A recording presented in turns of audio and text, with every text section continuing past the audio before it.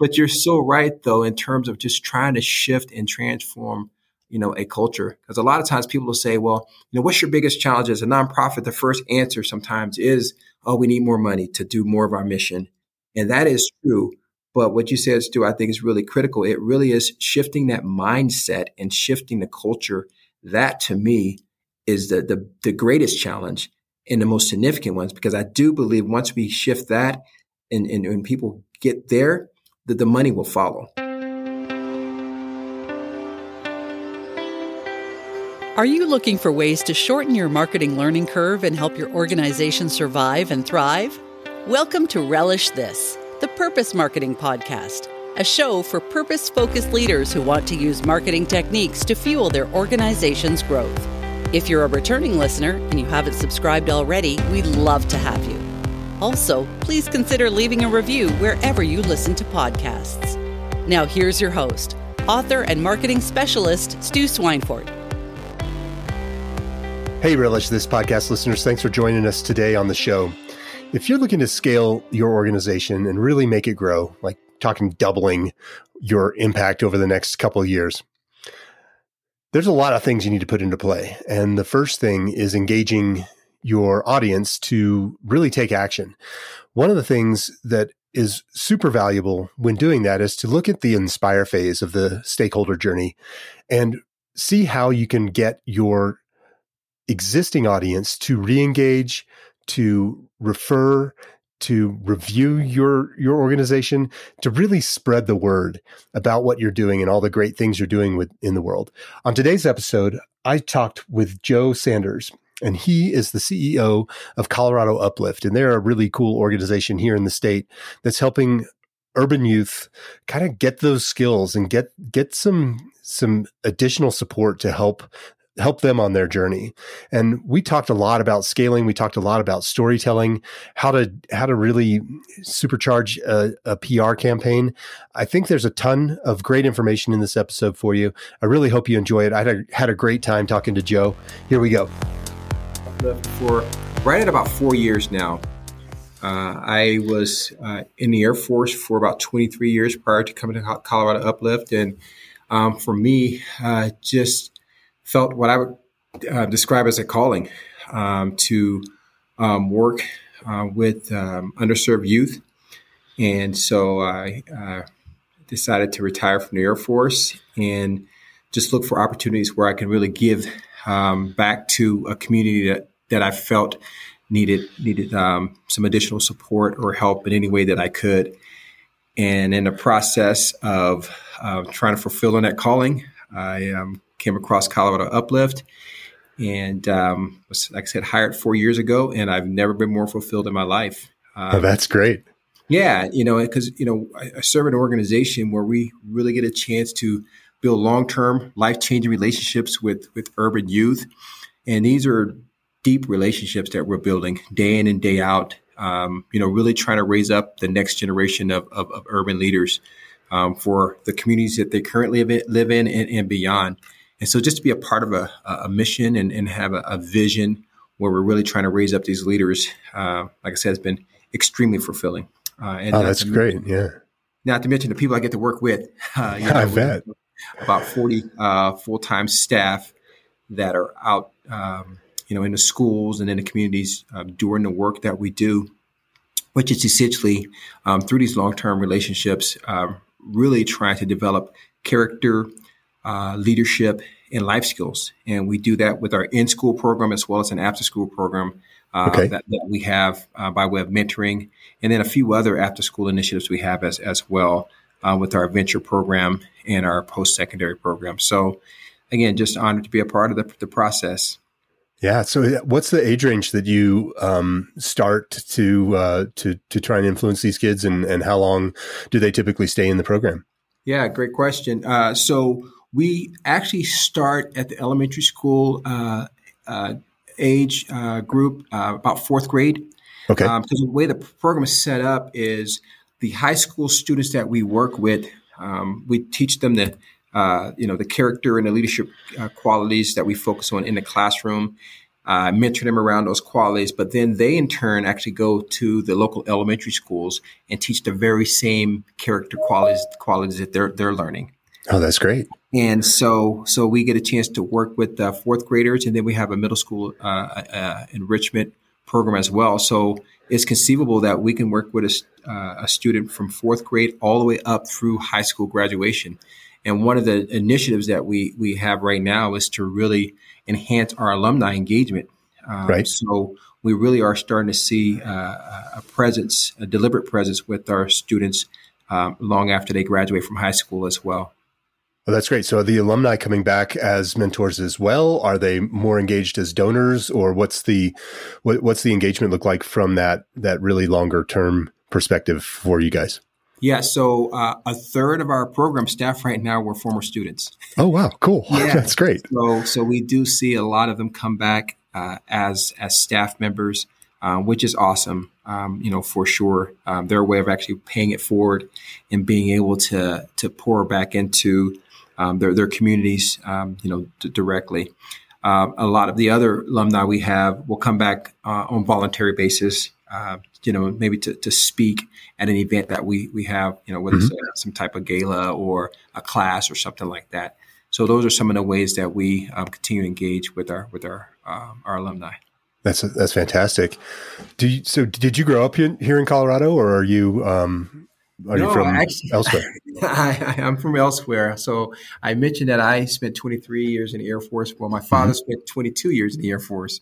Oh, so you're from all over. I am from all over. Yeah. Born in Alexandria, Louisiana, but I've lived in California, New Hampshire, Okinawa, Japan, and so I ended up settling here in Colorado after retiring from the Air Force, because my last assignment was actually at the Air Force Academy. Right. I went to school down in Colorado College in the Springs. So used to, I don't know if that they still allow you to do this, but we used to be able to ride our bikes into the academy and train there on the campus. Yes. And it's just a beautiful place to be able to go ride bikes. It's such a special place here in the Colorado Springs area. Yeah, no. They do still have plenty of bike riders for sure. Yeah, that's awesome. So you rode bikes in college then, huh? I did. Yeah. I raced road bikes back in the day. This is back, anyone who is familiar with Colorado Springs, we used to actually ride up Highway 24. So it has gotten vastly more crowded there, I think, in the years since I left. I'm dating myself here a little bit, but it was actually not considered completely insane to do that at some point in time. And, but that was one of the things that was really nice about riding in the academy was, there was no traffic and it was just, really amazing roads and just a neat place to be able to go kind of pedal around for a little while. So yeah, you might run into a couple wild turkeys or a deer every now and then, but outside of that, the traffic. Absolutely. Absolutely. So, you guys work here in the state in Colorado. Yes. Are you primarily focused on? Obviously, it's more urban kids. Yes. Is that correct? So Denver, Colorado Springs, kind of that corridor, or are you working throughout the state? Yes. So right now we're concentrated in Denver as well as Aurora. Okay. So we this year we'll work with about 22. Schools at the elementary, middle school, and high school levels across Denver Public Schools as well as Aurora Public Schools. In addition to the work we do here in Denver, though, there is an organization called Elevate. And Elevate is an organization that basically replicates what we do. So Elevate USA, they go across the nation and they stand up other uplifts, so to speak, but they call them elevates. And right now, there's a presence in about 14 cities across the nation that's doing exactly what we do at a different scale and varying scales, of course, but they have the same kind of model where they're working with these youth in school and then after school, providing that mentoring as well. That sounds great. Are they? Whoops, I'm getting a little bit of an echo here. Let me see what I can do about that. Oh, it went away. Let me make a note of that. Sorry about that. No, you're good. Sometimes we get some technical challenges. No, if I need to re-say something, let me know too, because I get it. No, it was just I think it was all on my end. I think we're in good shape.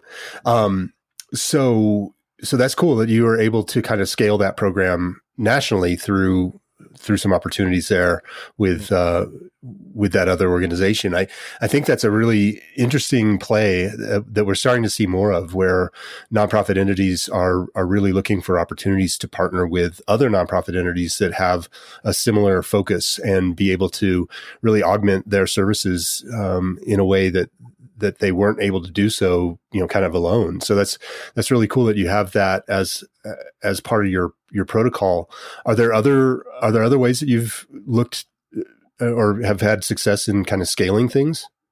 Yeah, I would say, for us, clearly, the Elevate model in terms of the replication model is definitely, one that we put up as a great kind of success story, so to speak.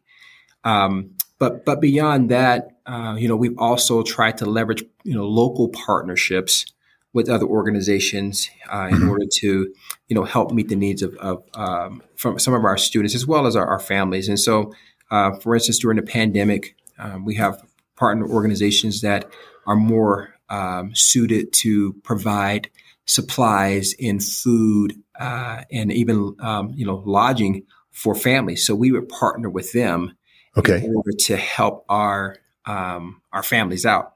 And so again, from a scale perspective, it wasn't necessarily growing in numbers, but it was growing in the capacity to provide and meet the needs of our families.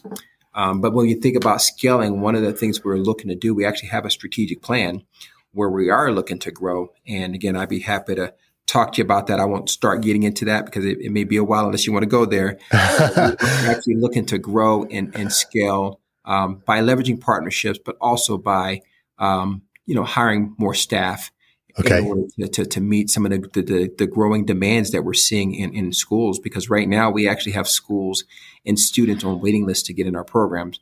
But until we can scale and get bigger, not just nationally, but just right here in Denver, as well as in Aurora, and even look with an eye for, you mentioned Colorado Springs and Pueblo. We know there's a need down there. We have some initiatives in place to start, looking for ways to grow and scale to meet those needs. Oh, that's great. I mean, having a plan is certainly the first step of that process. Yes. Are you, in terms of executing that plan, my guess is there are some financial concerns as well as, creating systems and building out that infrastructure that you'll need to accommodate that. What's the next biggest hurdle on your list in terms of being able to kind of put some of those plans into play? Yeah, no, well, you said it well, Stu. Our plan is essentially a four-phase model, and you mentioned the systems and putting some structures in place. That was really our fortify phase. Okay. We're just transitioning out of, and we're moving into our build phase now. And the build phase calls for us to go from working with 3,500 students, which we currently work with, to 7,000 students. Wow! And so that's really doubling the number of students that we're reaching. And for us, we believe that if we can raise the funds to support that in a sustained way, we'll be able to grow and meet that demand and achieve that 7,000 student mark. That's great. And by the way, our strategic plan is based off. There's a couple of things that drive it. One is the theory of transformation. We believe in this idea of critical mass, and what we want to see is not just change in our students' individual lives, but we want to see transformation in communities. Mm-hmm. Community transformation is what we're after. And, we're big fans of, the Greeks used to talk about, good citizens and good societies and that recursive relationships. And we want to be in that loop of building good citizens that are building good societies, and understand as we build these good societies, that's building good citizens. And so we believe in both individual and community transformation. But in order to reach that community transformation, we believe we have to expand the number of students and families that we're currently touching. So our plan calls for us to one day actually be working with over 24,000 students. But our next step in this next phase is to this build phase where we're looking to go to 7,000 students. And, again, in terms of next steps on that. Right now, we're in the process of launching a campaign to focus on that, to identify also specific schools that are most in need of our services. And then, as I said before, the schools that we're currently at that have waiting lists, trying to figure out ways that we can, get some of these kids off a waiting list. Mm-hmm. So that's what our focus is on now, and at this point of the plan. Right. So it's really a fundraising campaign so that you can build awareness, and then for more fundraising and also bring team members on. I'm assuming Yes. You probably don't have to double your staff, but I'm guessing there's a pretty significant staffing component to this. Yeah, absolutely. Yeah. So, we're looking to add roughly about 10 more staff. We can buy some, efficiencies with our model, but we'll need to add about 10 more staff, as I mentioned before. We're right at about 40 staff now, but another 10 staff, from on the program side would allow us to add, those additional students. And the other thing you brought up too, in terms of our initiative, so there's a funding piece to this. But the other thing we're really trying to galvanize and really generate is more of we want more like of a social movement around this concept. So we're looking for what we're calling community uplifters, and a community uplifter is essentially somebody that could be from another community. It's not from a community that we serve in necessarily, but it's a person or individual that says, you know what, I align with the values and the things that you're trying to do at Colorado Uplift. And I want to be a part of that in some way. And even if they're not directly contributing to Uplift, maybe they're doing something in their community already. But they want to say, we stand with you, Uplift, for the good of society. We stand with you, Uplift, for the sake of improving and enhancing the level of character and compassion in our communities. And so we're looking for uplifters just to really be a part of a broader movement of raising character and compassion, ultimately across our nation, but definitely here in Colorado. And so that's another initiative that we have that goes in parallel. Now, the hope obviously is that some of those folks will be so moved that they will give to Colorado Uplift, the more community uplifters we have. But at the end of the day, the preference the ultimate desire is that they're giving to their communities and giving to some community, even if it's not just financial. Right. But they're giving in a way where the character and the compassion is elevated. Yeah, that's great. It sounds like it's a kind of a culture building exercise, as well as an awareness exercise where perhaps if you can get people to get excited about the program and what you're doing, adapt that as kind of a cultural shift that they have there in their own communities and start talking about that, then you bring more people into the fold. What are your strategies or tactics for kind of getting the word out about the program? What do you tend to do most to spread that message out there? Yeah. So one of the things we did recently, we actually had what we call a vision event. Okay. In a vision event, we actually did a couple weeks ago at Empower Field, hosted it both online and in person. We had a number of folks show up, maybe a couple hundred folks that showed up. And that was our way of kind of initially launching that and sharing that opportunity with folks. Of course, our website, ColoradoUplift.org has all kinds of information about being a community uplifter and how you can get involved and how you can get engaged. So we've leveraged our website for that purpose as well. Sending out emails. Also, we've done newsletters in the past. We also have a couple other marketing organizations we're working with to help get some of the things we're doing in newspapers and in journals and that type of thing. So trying to triangulate it as much as we can to get the word out. And so I believe that, word of mouth is a great thing as well. Sure. But I also believe that, what I've seen is once folks get it and they hear it, there's a lot of excitement. And what folks realize is that much of what we're talking about, they're already doing. We just want to spotlight the goodness. And I just think there's so much goodness that's happening in our communities, along with so much need.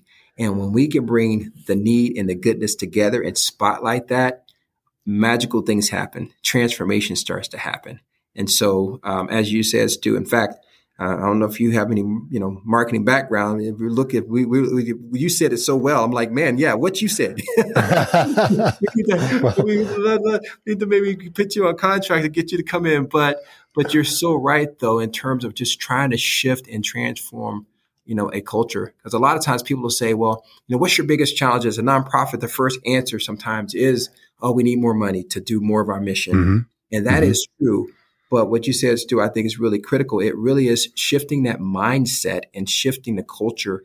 That, to me, is the greatest challenge and the most significant ones, because I do believe once we shift that and people get there, that the money will follow, because they'll want to support that new vision. They'll want to have a community where, people are thriving, and a community where, we have somebody who saw limited possibilities, but now see limitless possibilities. Communities where graduation rates go from 60 to 70% up to over 90%. They want to be in a community like that. And when they start getting excited about that and they start seeing that that's possible, and, oh, by the way, seeing that they can contribute to that, that's when I think we'll start seeing, some real changes in our communities. Yeah, absolutely. I think that getting people excited and then inspiring them to share those stories is probably one of the chief ways that you're going to be able to get that word out most effectively, because it'll be not only so authentic that that people will have a hard time ignoring it, but also it's just it's infectious almost. It's like once people get excited and can get their arms wrapped around something positive like that, then it just continues to spread. And I think that's something that marketing definitely can help. It sounds like you have a PR team working to get some placement in newspapers and magazines and things as well. Yeah, we do some outsourcing to help out with that. Absolutely. We have we've had some internal staff support in that area. Okay. But right now, we depend heavily on some outside resources and some experts in that area to help us with that. Yeah, that's great. Earned media is incredibly powerful, and one of the things that we've found lately is that it does oftentimes take some help getting your foot in the door in terms of getting that earned media, but really establishing a story and being able to articulate that story effectively is kind of the first step. We and you asked about marketing. I am one of the co-founders of Relish Studio, which is a marketing agency here in the Denver Boulder area. And one of the things that we tried early on, we decided, we need PR. And we went into that and we hired a PR firm, and unfortunately we hadn't really thought it through as well as we could have, in that we hadn't refined or figured out what that story was that would get somebody interested in sharing that story with their audience. And so really making sure that you have that figured out as you roll out PR, because we help, we help our urban kids live a better life is a great story, but it's not necessarily a compelling story for a news agency to wrap their arms around. Right. And so really coming up with what what those hooks are and what that really compelling story is, and tying it back to the community, or creating some kind of, something that goes beyond just all the good work that you're doing as an organization. That tends to be what tugs at the heartstrings and really makes a story have legs. Yeah. And so, as much as you can, tell those individual stories where you make the kids the hero of that. I think that might be an angle to consider, where you have the ability to do that. Obviously, you're dealing with minors and whatnot, so that may be a little bit of a challenge. But perhaps leveraging some of these graduates and some of these people who've been through the program, and staying in touch with them and really getting a good feel for where your organization was able to help them on their journey would be a good way to engage when you're trying to get some earned media. Yeah, no, that's really good. Great input and insight. And we, like I mentioned, the Vision event, we had, of course, our alumni speaking there, and we, have students that come in and speak at events as well. But being able to kind of take it to the level that you're talking about definitely makes a lot of sense. So, yeah, appreciate that. What's your email list? I mean, you mentioned you send out a newsletter, and you have the ability to send out other emails to your list. What's that list look like? Do you know how many people are on it? Yeah, there's probably a couple thousand folks that will send information out to. A lot of that's based on our kind of our donor base, as well as board members that we typically send information out to. Yeah. Now getting information out to our alumni, it's a space where we're moving into, getting more intentional about that. Good.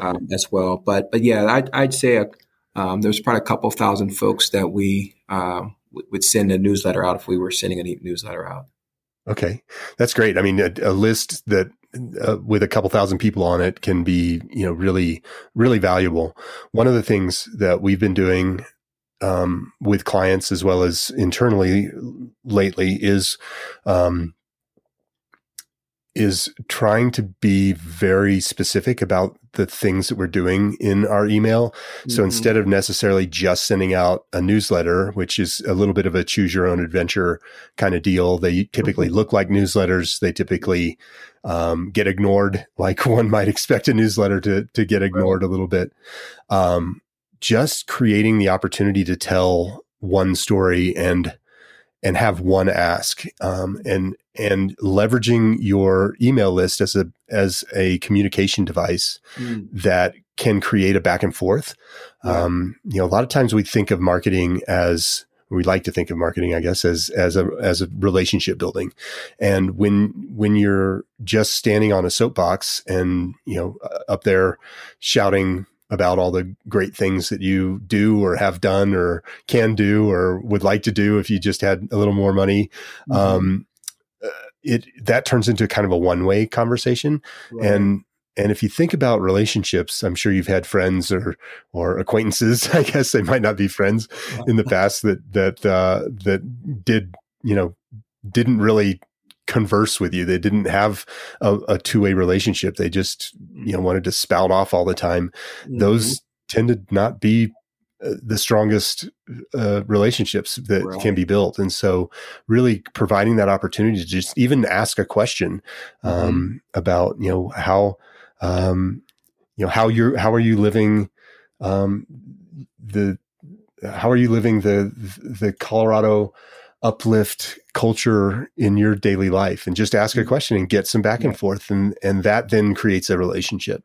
That's really good. And so focusing emails on one specific story, or even if you are, we're coming toward the, this donation season, although I think this show will actually air after the first of the year. But, at any point during the year when you're asking for money, for example, really make it just about that, so that people know what the purpose of that that exchange is. And they can choose to ignore that or not, but ultimately you've narrowed it down to a single choice as opposed to, here are 9 things that might interest you and, have at it. So that tends to be something that we've seen work really well for nonprofits. Oh, that's really good. Thank you. My pleasure. How often are you emailing your list, do you think? It's kind of like we got various levels. So if the board members on that list are probably getting more regular emails, mm-hmm. I would say they're, probably every 6 weeks to 2 months, we have a touch point with them. Okay. On that list. The broader list, maybe a kind of a quarterly type touch point with them. And then, then we have the more generic invitations to events and that type of thing, mm-hmm. the broad list. And then, of course, we have the tailored invitations as well. So I would say, just depending on who the person is on the list, anywhere from, a handful of times a year, up to, 12 times a year. Gotcha. Yeah, it sounds like you're doing a good job with segmenting the list as well, which is great. Where you're telling different stories or having different engagements or interactions with different segments of that list. So that's fantastic. Some of the things that, and you've mentioned a lot about going back to your graduates and this is what we call kind of the inspire phase of the stakeholder journey, where you have an opportunity to re-engage that audience, to get them to do something else, as well as to get them to share your story. And so, creating an opportunity for them to be able to share their story either on social media, encouraging them to do that, or just providing them with avenues where they can start to tell people about their experience with your organization. That list, those 2,000 people who at some point have raised their hands and said, "Hey, I like this organization. I want to help." There are always ways to get them re-engaged, to escalate their engagement. So turn a one-time donor into a monthly donor. If you ask somebody for $200, a lot of people are that they don't have $200 that they can just fork over today. But if you ask them for $20 a month, right.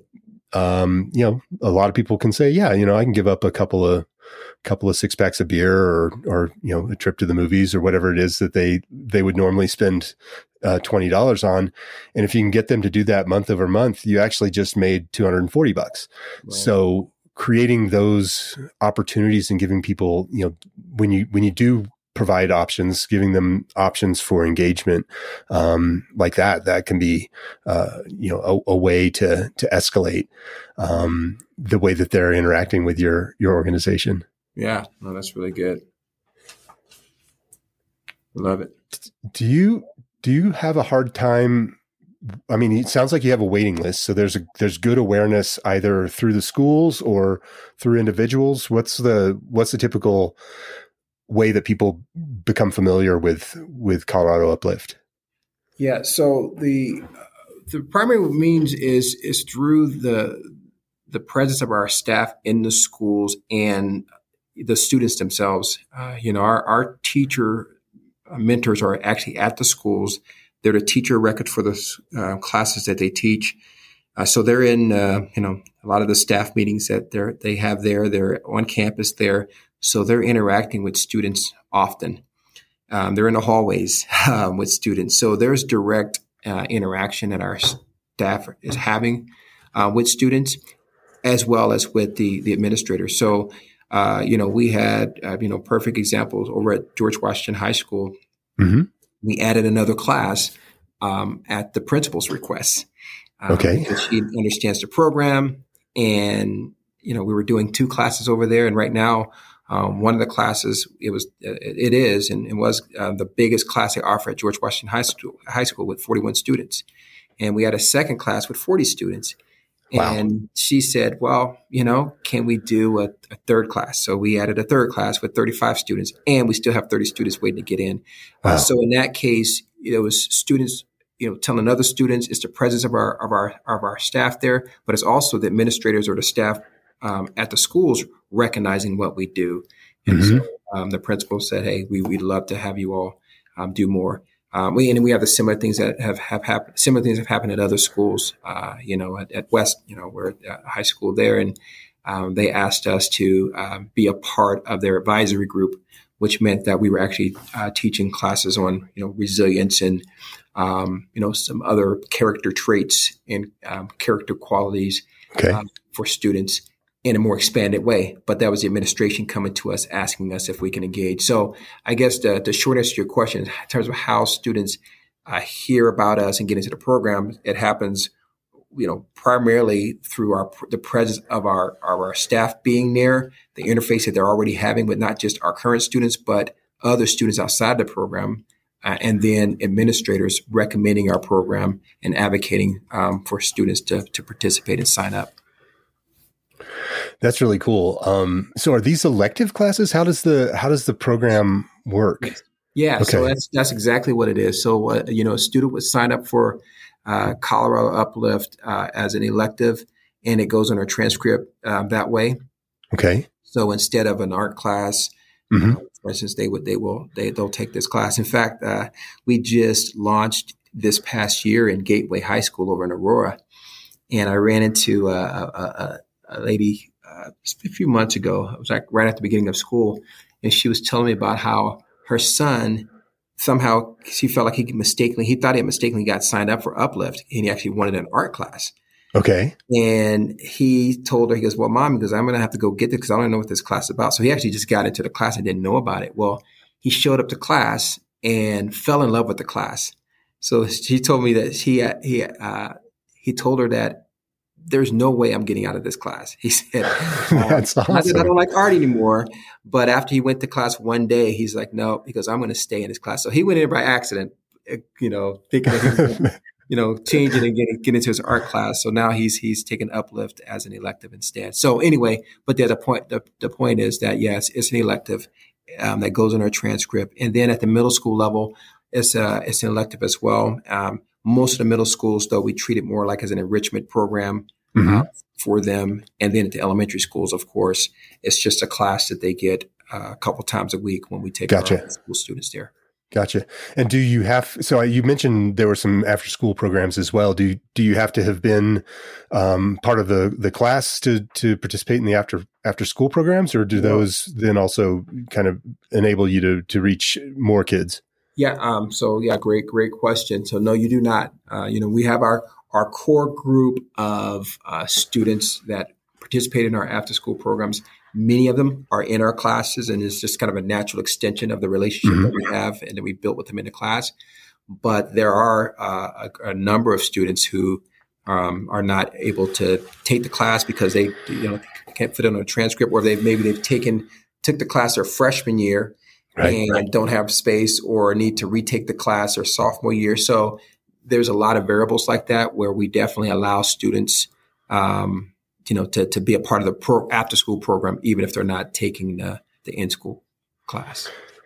Yeah, that's great. I was just trying to think of ways to enable you to expand the program without having to necessarily scale staff, just by providing, materials or resources outside of that classroom. So, essentially thinking about that culture expansion, just providing opportunities for people to engage and get kind of steeped in your methodology or your mission, if they weren't able to actually access the class. And I don't know if your curriculum would allow that or not, but in terms of reaching your mission or expanding that mission, that might be a way to drive those numbers up to actually make a significant impact, or positive effect on more kids, as well as create that ability to tell that story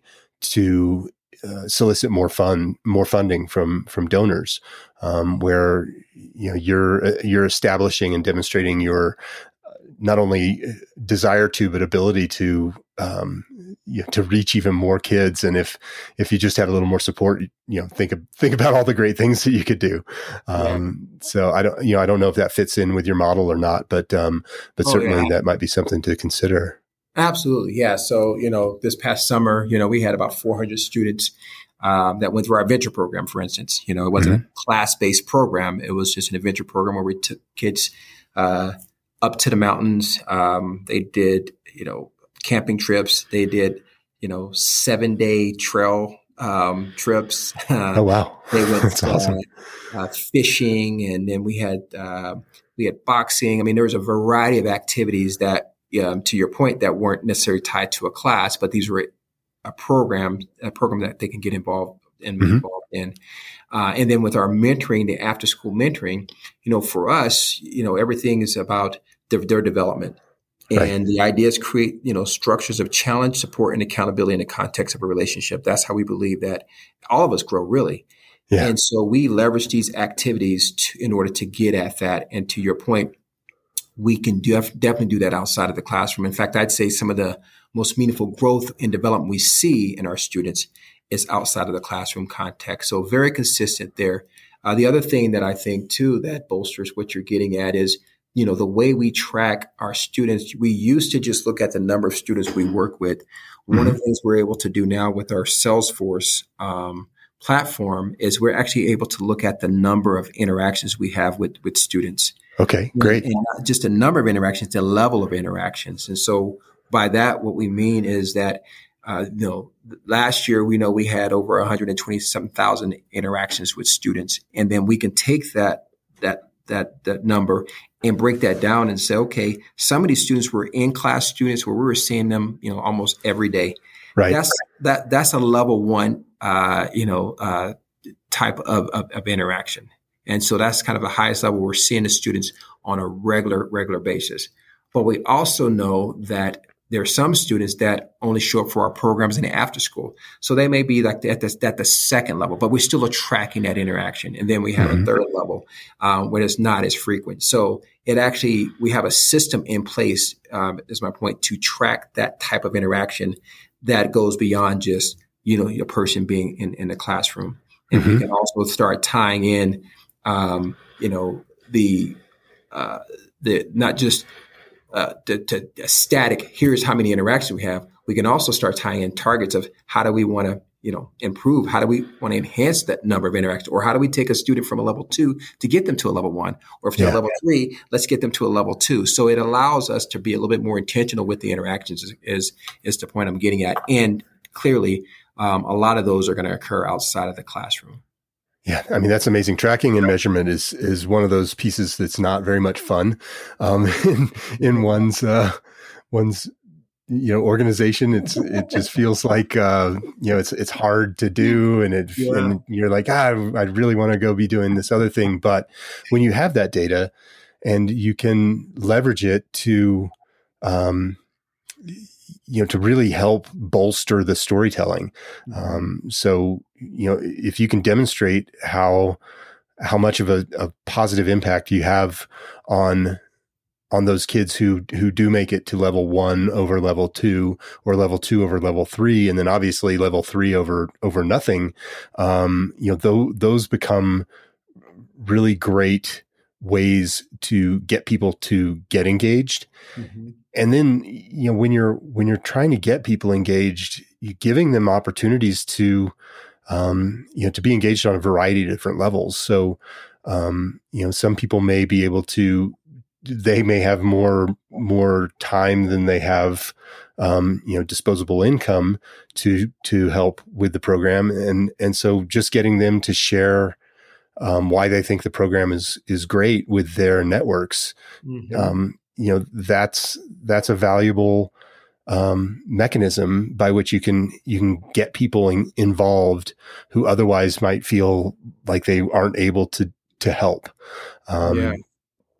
Leveraging the power of matching donations. I know a lot of businesses out there will do employee they'll do matches on employee either volunteer time or donations. And so, just trying to figure out all of those little ways where you can give people the ability to help, and join the culture and the community.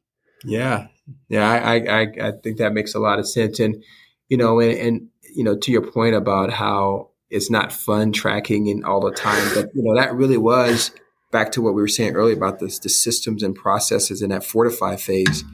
Part of the reason why we're just launching into our build phase is because we felt like we had to build, an infrastructure and to support the eventual growth.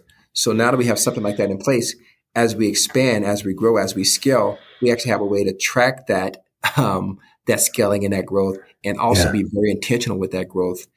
So that to me is one example of how we've postured ourselves to scale. Yeah, that's great. I'm sure that you learned a lot with your time in the Air Force in terms of building systems. So it's really cool to see how you're applying that to the nonprofit space at this point.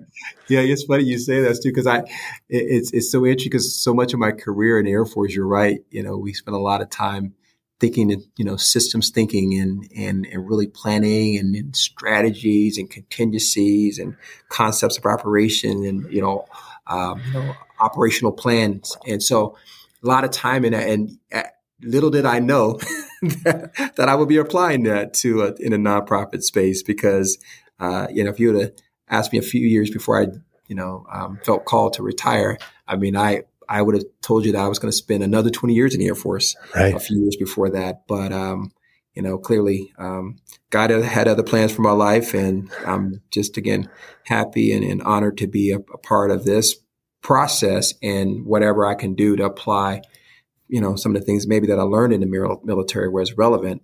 I'm definitely going to try to continue to do that. Right. Do you have other ways for people to get involved in terms of volunteering or what are some of the other ways that people can help spread the word? Yeah. So I mentioned the community uplifters, and one of the things that comes with that, at one end, like I said, you can just say, hey, I support Colorado Uplift. I stand with you. You can go online now. You can just sign up and say, I'm a community uplifter. But the other thing is with the community uplifters, we also offer up opportunities throughout the year for folks to volunteer and get involved. So if you say, I want to be a community uplifter and I want to get involved with Uplift, we have an annual volunteer event where we actually go and do a half day of service in the schools in the neighborhoods that we serve in. And so this, consists of planting gardens and, painting murals and, cleaning up, rooms and the space and parking lots around many of the schools that we serve in. A lot of these schools don't have, huge budgets. And these principals are very grateful when we come in, just for a half a day. And we've had just a couple of these events, but, one year, I think we had about 400 folks. This past year, we had a few hundred folks. But, we can get quite a bit of work done in a half a day. And so we plan to continue to do that. So that's one way to plug in, to sign up to be a part of our Big Lift event. The other way for folks to get involved, we typically have like a back to school kind of a backpack drive for our students.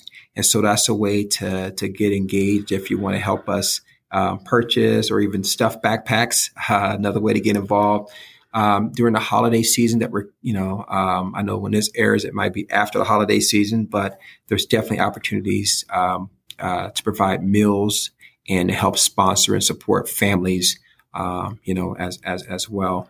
And so those are some of the ways that we've seen folks sign up or get directly involved with what we're doing. In addition to that, we have one of the things I didn't talk about yet. It's an advanced leadership program where we actually allow our students to get college credits in addition to high school credits for their class. There's a class that we offer up where they get college credits awarded by CU Denver, and it's a course that focuses in on organizational leadership. Okay. With that in mind, we're oftentimes inviting speakers and trying to set up panels for our students. So folks that want to come in and kind of share a little bit about their industry and what they're doing and about the opportunities, career opportunities. We're always looking for folks to sign up to do that. So those are the kinds of ways that we've recently gotten folks involved. Yeah, that sounds great. I mean, it gives you all these different touch points and ways to allow people to share their expertise and, and maybe inspire people to do some things that they didn't even know about. Mm-hmm. So are people kind of chomping at the bit to help with this stuff, or do you need to really get that word out more? How's that program working? Yeah, so I think it's a both and. I would say that yes, there are people chomping at the bit, and we need to do a better job of getting the word out. Mm-hmm. In terms of the Big Lift initiative, it was interesting. The past 18 months have been challenging, and so the idea of doing a big event where 400 people mm-hmm. gather together wasn't really an option for us a year ago. And, as things have opened up a little bit, we were able to this past August, do a smaller event with a few hundred folks. And the hope is that, when we do this again, in the spring, that we'll have 1,000 folks out there. So we are not at 1,000 people yet. So mm-hmm. there's still plenty of room. So if there's anybody out there that want to sign up, that is chomping at the bit, we will have that opportunity for you to do that. In the spring. In terms of other smaller initiatives that we engage in, where folks come out and speak and that type of thing, we typically have a pretty decent list, but we are always still looking to keep that list full so that when we say we have a class and the class is focused on the high tech industry, it'd be nice to be able to reach out to 7 or 8 folks with the hopes that 3 or 4 would be available to come to that class, for instance. And so we're always looking to keep that list full. And it's not completely full now. We do have people on the list, but it's not full yet. So the opportunities are there. That's great. It sounds like you're doing a really good job of creating hybrid event opportunities as well during this pandemic that has been going now, I think when this drops, for almost 2 years. So that's really great. What are some of the tricks that you've employed in terms of creating, kind of hybrid events that work well for your organization? Yeah. So, for us, we had, I mentioned the vision event we had, and then we had a gala that we did a little bit over a year ago. And those events were normally full on in-person events with several hundred folks together. Mm-hmm. With issues around COVID, we had to go remote. And then this last one, we had to go, kind of a hybrid. And what we did is we established a series of watch parties. Okay. So we sent the event out. We, pre-recorded a large portion of the event and sent that out, and I just encouraged folks to have watch parties with smaller groups of folks that they felt comfortable watching the event with. The other thing in terms of engaging, outside support or people to come in and help our students directly, definitely leveraging Zoom. To do those types of things where they can still speak to the class, but they can do that, over Zoom. Right. One of the things we did with our advanced leadership class, we actually worked with a local company, and typically what we do is take our students to the company to do an in-person site visit. But Of course, with COVID, we ended up doing all of those visits through Zoom. We also hosted virtual site visits for folks because a lot of times we'll have people that want to come and see how we do what we do. And so we'll typically bring them into a high school or middle school and give them a chance to meet some of the students, talk to some of the administrators, our students are staff in action. Well, throughout COVID, what we had to pivot to was just giving them a code access to one of our classes. And and they got a chance to sit there and, listen in, but also got a chance to participate and chime in and provide some insight and some input over the Zoom call. So again, just leveraging technology to stay connected is basically what we've tried to do. Yeah, it's great. I love the watch party idea. I had a gentleman on the show not too long ago. His name is Dave Jensen, and he has a group or a business called Encompass Event Group, and they put on events, both live events as well as completely virtual events. And one of the recommendations that he had was to create those kind of hub opportunities, where you have these watch parties going on kind of outside of the main hub, and you're able to go to those remote areas in some sort of capacity to kind of create an additional level of enthusiasm and buzz during the event that allows you to break the event up a little bit. So it's not just some guy talking to his camera on Zoom for an hour and a half. Right. But it enables you to create some segmentation and get some energy injected into that event as you kind of move around those spokes, I guess, of the event. So that's really cool that you've figured that out and we're able to leverage that opportunity with your event planning. That's fantastic stuff. Yeah, it's again, we learn a lot from having to do those types of things, and I imagine that even when we can go back to the more traditional big groups of folks, there's some elements of what you're talking about that we would still want to maintain. Yeah, and that's one of the things I think that's been for us really neat to see. I always say that, we're going to emerge from this pandemic stronger and better as an organization. I believe that, we will be more innovative. I think we'll be more intentional with what we do. And I also think we'll be more connected with not just our students and with each other, but also with our partners and with our customers, trying to figure out, okay, what do you really, really want? What do you really, really need? We used to just do this. But now it's forced us to go back and say, okay, well, what do you really need from this? Because we can't just do the same thing we did before. We got to do something different. But how do we still make sure we meet the intent and meet your intent? So we've actually had to go back and ask those questions because of the pandemic in ways that we may have just made some assumptions in the past. And so it's been a great growth opportunity for us. Yeah, I agree. I think there's positives that can come out of everything, and certainly this has been an interesting couple of years. And I wouldn't want to minimize the negative effect that all of this has had on society in general. However, I like the idea and the intention to try to see through. As much as one can see through the challenges and really look for opportunities. And it sounds like that's what you guys are doing over there at Colorado Uplift.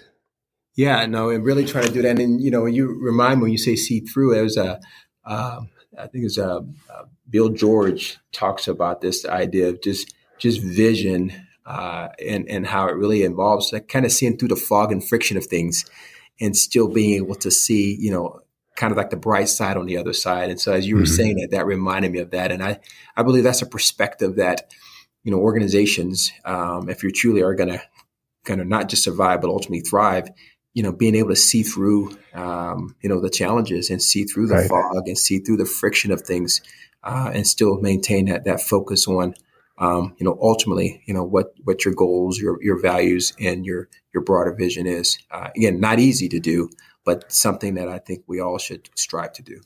And I'm sure those are part of the things that you're teaching all the great kids that you get to work with on a daily basis. Well, Stu, it's funny you say that too, because I do think it's almost another level of accountability for us, right? Because I think sometimes we tell our kids, you got these challenging conditions, and in our life, COVID aside, pandemic aside, some of the challenges that our students deal with are, it's amazing to me. The fact that they actually are able to make it to school and function through a day, knowing some of the things that they're dealing with, it blows my mind. And so we're telling them, you can work through this and you can still see possibilities, and if we're telling them that in class, well, we better make sure that we're practicing what we're preaching on this end. So it is an extra level of accountability to say, you know what? Yes, we have some challenges.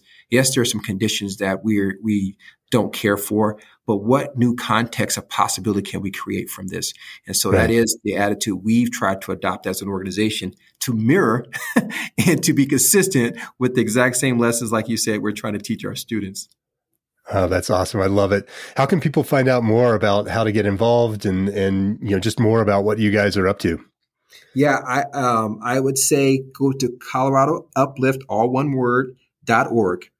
And if you go there, you'll see a lot about our programs. You'll see some more about our vision. And as I said before, we're ultimately about transforming lives and transforming communities. And we just hope that, that's something that one of the listeners or several of the listeners will be compelled to engage in. And so, they can just go and reach out through that. And, personally, you could reach out to me as well. You could give me a direct call if you have a question. And again, you can find all our contact information there on the website. Oh, that's great, Joe. I really appreciate you being on the show today. And I've had such a great time chatting with you about Colorado Uplift and all the great stuff that you're up to and what's ahead for you guys. As you may know, I love having these conversations, but I also want to inspire action with people. And if somebody were able to take some kind of an action to help the world, help make the world a better place, help bring some joy into a kid's life, help move the needle for some other people here on Earth, what do you think would be one thing that you would like for them to do after listening to the show? Yeah, I mentioned earlier, this idea of elevating compassion and character. I would just say if people would take the time to actually listen, like truly, truly listen. And I know it sounds like a simple thing to do, but to truly listen to someone or somebody that's outside of their current sphere of influence or their current communities, making an intentional effort to listen to them. I think that could make a difference and could impact the level of compassion that we have for each other. Well, I think that is an amazing action item that everyone should have on their list, is to just give people the space to be heard. And you might not agree with them completely, but at least get some understanding of where they're coming from. That's right. That's fantastic. Yeah. Thanks so much for being on the show today, Joe. I really appreciate it. Well, thank you, Stu. Appreciate you and appreciate all the great insight as well. Oh, it's entirely my pleasure. I'll talk to you soon. All right. Take care now. Bye. And there you have it. Another great episode of Relish This. Thanks again for listening. You can find past episodes of the show at relishthis.org. And remember, if you liked what you heard today, please subscribe and leave a review wherever you listen to podcasts. For more information on purpose marketing, grab your free copy of my book, Mission Uncomfortable: How Nonprofits Can Embrace Purpose-Driven Marketing to Survive and Thrive. Get your copy now at missionuncomfortablebook.com. Thanks again for listening. Come back next week, won't you?